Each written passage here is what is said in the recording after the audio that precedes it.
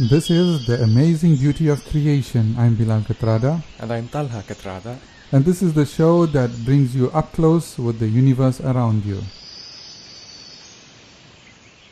Assalamu alaikum and welcome to our new episode of Amazing Beauty of Creation. Now Allah Ta'ala says in the Quran in Surah Baqarah, إِنَّ فِي خَلْقِ السَّمَاوَاتِ وَالْأَرْضِ وَاخْتِلَافِ اللَّيْلِ وَالنَّهَارِ. So here Allah Ta'ala talks about two things. He says, indeed, in the creations of the heavens and the earth, and the very next thing he brings up is the alternation of night and day. So in a previous episode we spoke about the alternation of night and day, how it happens. It happens because of the rotation of the earth. As the earth spins, then the sun, there's a side that faces the sun and there's a side that's in darkness, and that's the side that's night, and the side that's facing the sun is in day, and it continues like that. Now, we don't think sometimes how precisely the earth moves. I mean, for thousands of years, for tens of thousands of years, the earth's been moving, it's been spinning. I mean, if you take a spinning top and you put it on the table and you spin it, eventually it will start slowing down. It may wobble, it may come across a part where there's a bit of friction and slow down. It may speed up. But when you look at the earth and the other celestial bodies, they are moving constantly at the same speed, because we never ever find a scenario where one day the day is longer, the day is shorter. We don't find that our clocks are telling us that it should be Maghrib time, but it's still bright daylight because the earth slowed down in its spin. Never ever happens. So all these are very, very precise and very, very controlled. And what's really amazing is the speed at which the earth is moving. I mean, if you are sitting somewhere listening to this, right? Let's say you're sitting at home and you're listening to this podcast. Are you really still? You're not. You're actually moving at an incredibly fast speed. You're actually moving. Even though you may be sitting or lying down or sleeping in your bed, you are actually moving at 1,600 kilometers per hour. That's the speed at which the earth spins. And that spin is what gives us night and day. Now, you consider this scenario. Imagine if the earth slowed down, or worse still, if the earth suddenly just stopped spinning. You know, like a top that we mentioned earlier on, that top is spinning at an incredibly fast pace and somebody just grabs it and puts a stop to it. Now, it's hard to imagine what will happen. I think Talha's got some ideas about what will happen if the earth suddenly, all of a sudden, just stops spinning. Talha, what will happen? We're spinning at 1,600 kilometers per hour and somebody hits a dead brakes on that and the earth stops spinning. What will happen to us? Okay, so firstly, the earth would stop accelerating at 1,600 kilometers per hour, but everything on it will still be moving at that speed. Because of the inertia. I mean, like a car crashes and everything inside, everybody moves forward. Okay. Now, that will cause everything on the world that isn't tied down to go flying eastwards at speeds of 1,600 kilometers per hour. Wow. So we're talking about people, cars, trees, entire buildings will get ripped from the ground and sent flying. Now, the atmosphere would keep rotating at 1,600 kilometers as well. The atmosphere, because it's not attached to the earth, it's just gas surrounding the earth, it will keep rotating. Okay, it'll keep moving at 1,600 kilometers per hour because inertia again. So that will cause tremendously strong winds all around the planet. Then the second thing that would happen is the oceans will also keep moving. So you would get tidal waves that are kilometers and kilometers high, just racing across the planet. A single day will, because the earth is stopped spinning. Now the spin of the earth gives us night and day, but if the earth stops spinning, then a single day will last 6 months and a single night will last 6 months. So that night and day will come about not through rotation but through revolution. As the earth moves around the sun, then it's kind of hard to picture it, right?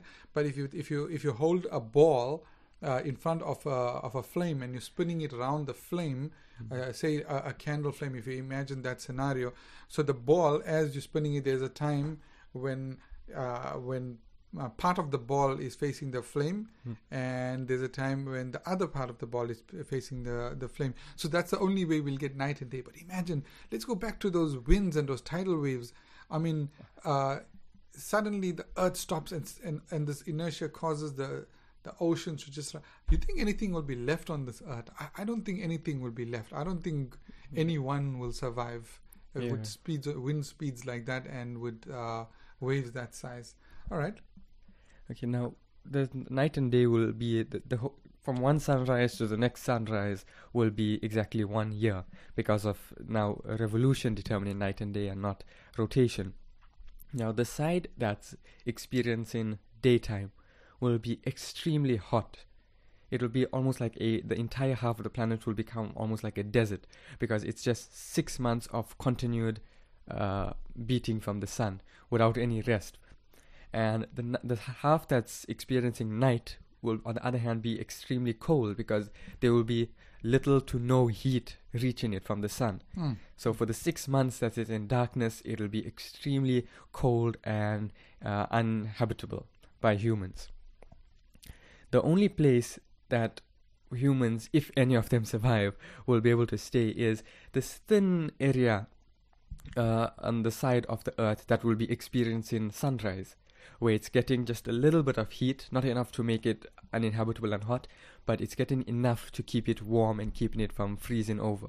But if that's the case, if there are any survivors, hypothetically, right, which I doubt, I mean, tidal waves and winds at 1,600 kilometers per hour, if somebody survived on that strip, but isn't that strip moving all the time? So as the earth revolves around the sun, that strip is moving. So they won't be able to actually settle. They'll have to just keep moving every day, every couple of weeks. They'll have to just keep moving. And then what about growing their food? I mean, it takes a good couple of months for crops to grow, at least to a level where they can be eaten. So nothing will actually grow, because, I mean, you in between this frozen wasteland and this desert, and you're trying to grow some plants, but every couple of days you have to keep moving. So before your plants can germinate, you already have to move, and everything dies. So the outlook is bleak for these survivors. Because that place, humans will have to keep migrating to keep up with the area of the earth that's experiencing sunrise. That's the only place that's habitable. So unless they get maybe really fast growing crops or maybe keep livestock, survival is not looking too good for them. Yeah. Now, another thing that will happen is the Earth's oceans will recede to the north and the south pole because of the gravitational pull.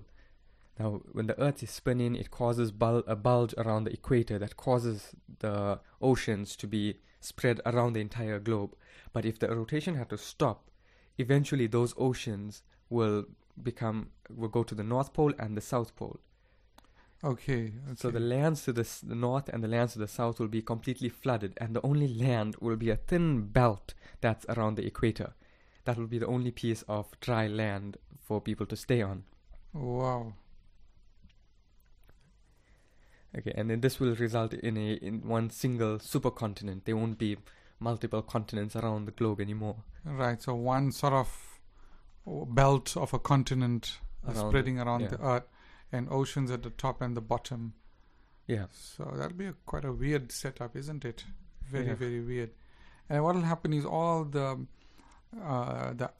undersea crevices and mountains will be exposed. So places that were previously covered by ocean, like say the middle of the Atlantic and the Pacific Oceans, will now be exposed. Maybe the Mariana Trench will also be, part of it will be exposed. So, I mean, there'll be this deep ravine in the middle of the earth.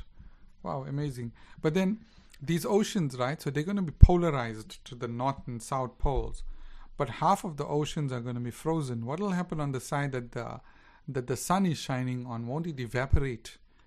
It might. And what this could cause is, because of the difference in heat between one side of the earth and the other, it could cause the side that's experiencing daytime, water will keep evaporating into the atmosphere. And because of the lack of heat on the other side, the density of the atmosphere will be a lot lower. So those clouds will move to the other side of the Earth. So Okay. the side that's experiencing night will be constantly in storms, terrible, terrible storms. Wow, that's so scary just thinking about it. It's like this, the descriptions we hear about some of the other planets like Venus and Jupiter. I think we should cover those planets in a future episode. What we know about those planets, because it's really interesting, but scary at the same time.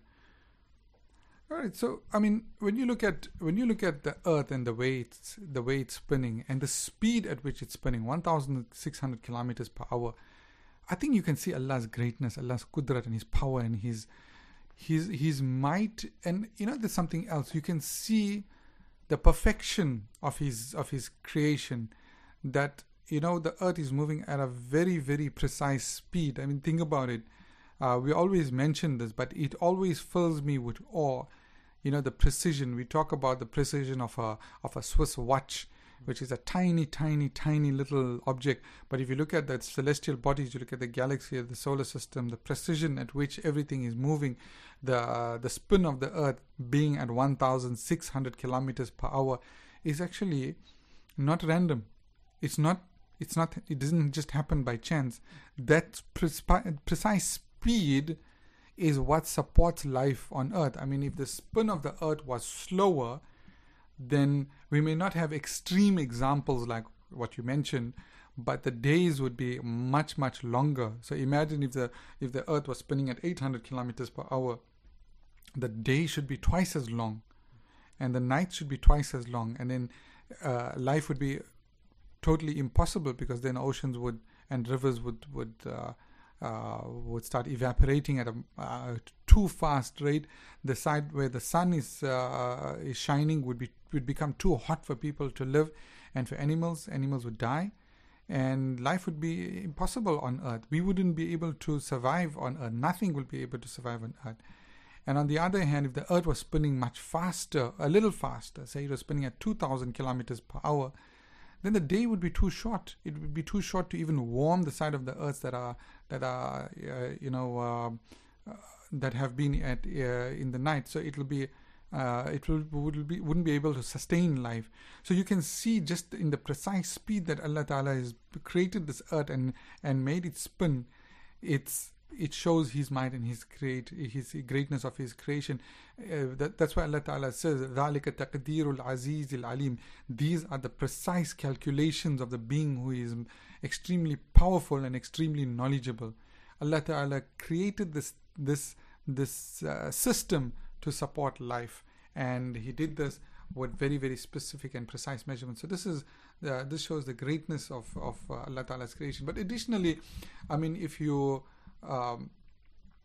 look at not just the speed of the Earth in its spin, but if you look at the speed of the Earth as it revolves around the sun, that revolution causes the seasons. It gives us the seasons.